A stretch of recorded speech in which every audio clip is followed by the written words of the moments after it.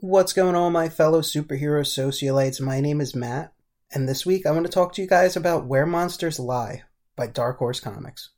One thing I really love about this book is that it drops you into the story and sets up the plot immediately. It's a bunch of kids attempting to break loose of an encampment of backwoods serial killers. Not surprisingly, they're not able to escape this encampment of backwoods serial killers. But it's really cool because Kyle Starks and the artist Peter Kowalski are able to take this as an opportunity to show off some of the characters that we're going to be meeting throughout the story, as these criminals take no time picking off the remaining boys that have been plotting an escape.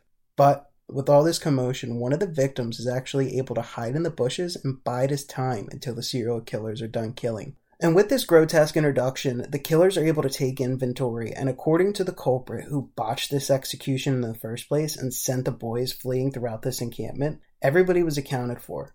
And the leader of this Devil Rejects-esque hell camp calls for a meeting. And it's here that we really have a chance to meet everyone who was hiding in the shadows these previous 4 pages. We get to meet Zell, a seemingly innocent enough old lady who we come to find out has been running this community of villains for generations, inhabiting the likes of cannibals and killer clowns to murder ventriloquists and a deranged Monica Gallagher level 5150 all-star simply known as Fuckmaster.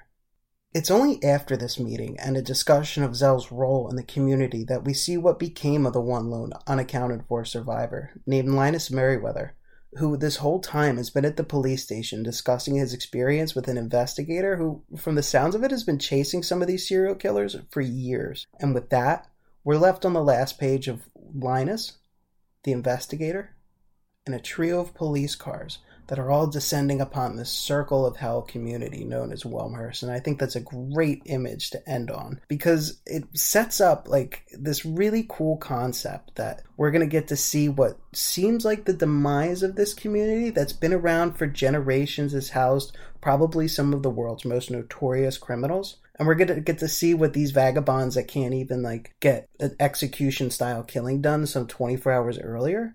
We're going to get to see how they respond to law enforcement coming and getting them at their house where they least expect it, seeing if they're going to give in, if they're going to fight back, how they fight back. And I think it's cool that we get a glimpse of these golden years. We hear about Zell and her experiences some 40, 50 years earlier with some of the greatest criminals. And now with these people that she's dealing with, she's going to have her work cut out for her when the SWAT team and the law enforcement and this investigator whose life's work has been devoted to finding these people actually has a chance to get them in handcuffs.